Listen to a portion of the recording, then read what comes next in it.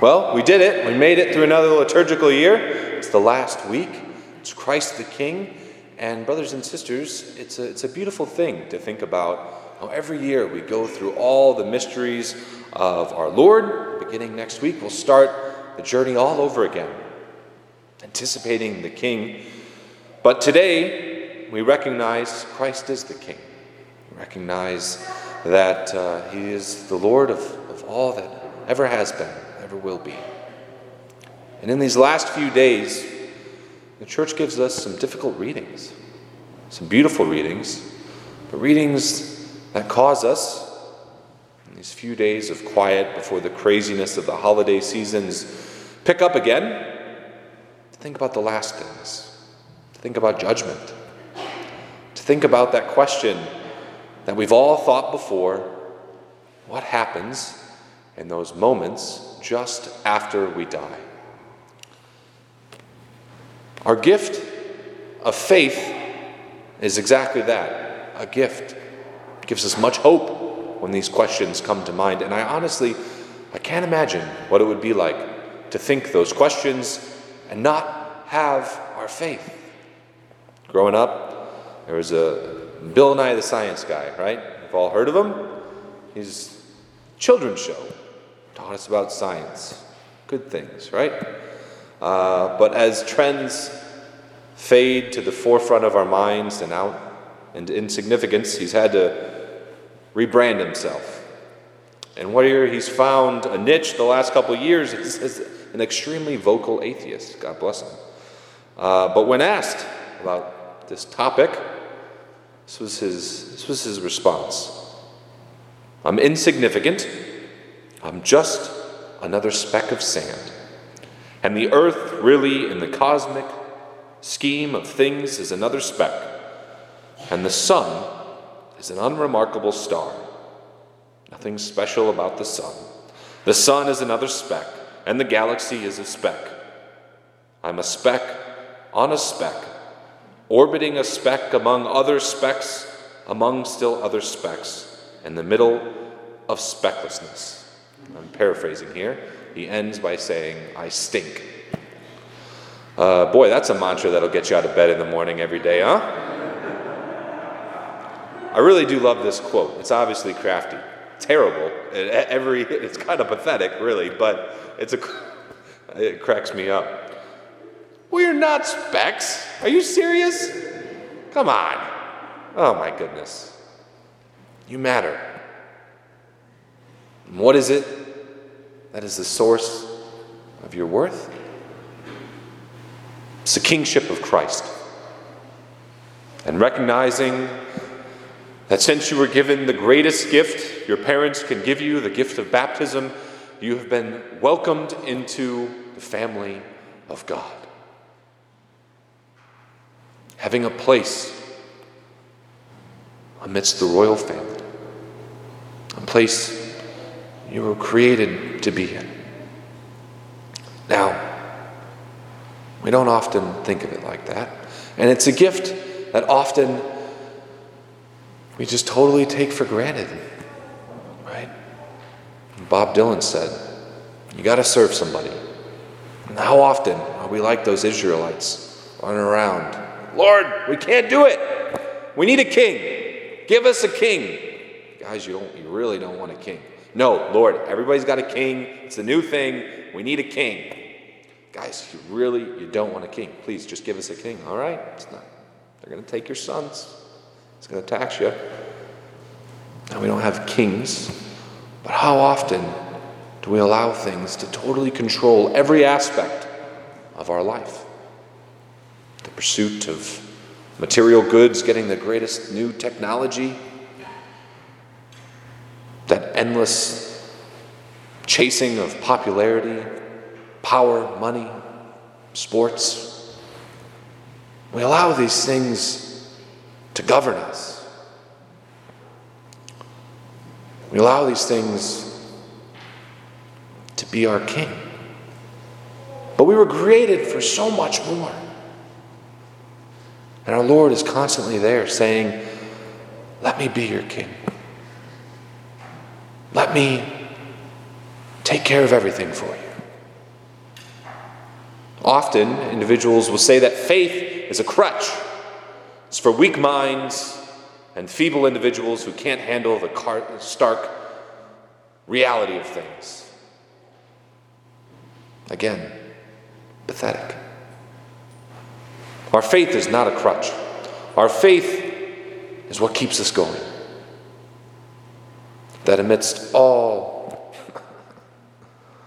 the craziness, whether you've woken up the last 4 years and been like, man, our president is crazy, or you'll spend the next 4 years saying, man, our president is crazy. Or you're like, my boss is driving me nuts, or the owner of the Bears can't do anything. Whatever is the king of your life, you're going to be left wanting. And here our Lord says, let me be your king. Let me take care of you. The psalm today, Psalm 23, for thousands of years has comforted individuals in trials. The Lord is my shepherd. There's nothing I shall want. The Lord is my king. He'll take care of me. How does he do that? How does the Lord take care of us? Beside restful waters, he leads me, he refreshes my soul. That's baptism. That's a sacrament of baptism that welcomed us into the family, and we rightfully were created to have a spot in. The verdant pastures, he gives me repose. You spread the table before me. It's the altar. It's Christ giving us his flesh to strengthen us with his life, his grace, to go on and to be the saints he's calling us to be.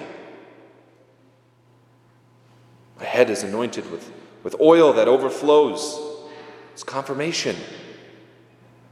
The stirring up of the Spirit of the Lord saying, you matter, and you have gifts and things to bring to this kingdom and this world that only you can do.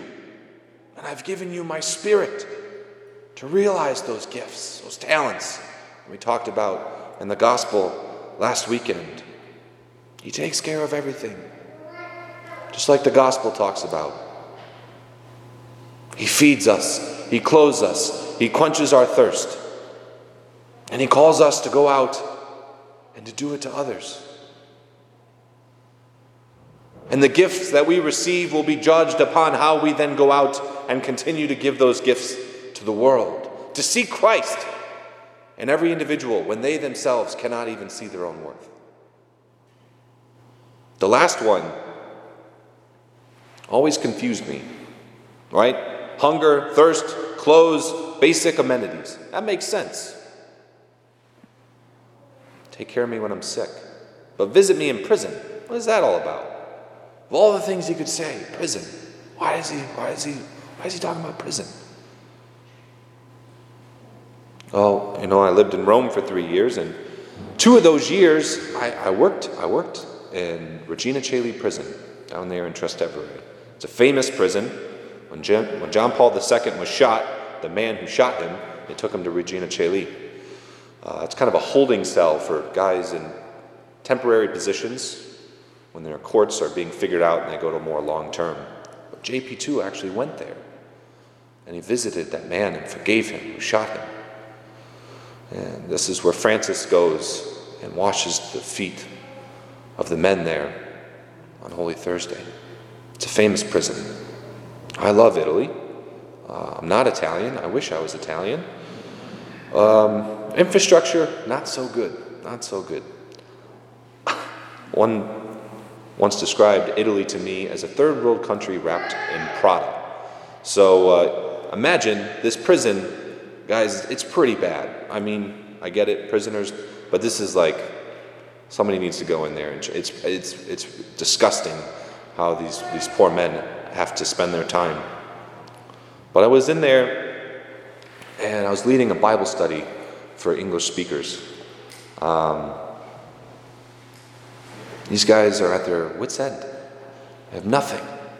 Many of them came from other countries, some of them from Spain, a lot of them from like North Africa, trying to take care of themselves, their family, not able to make it.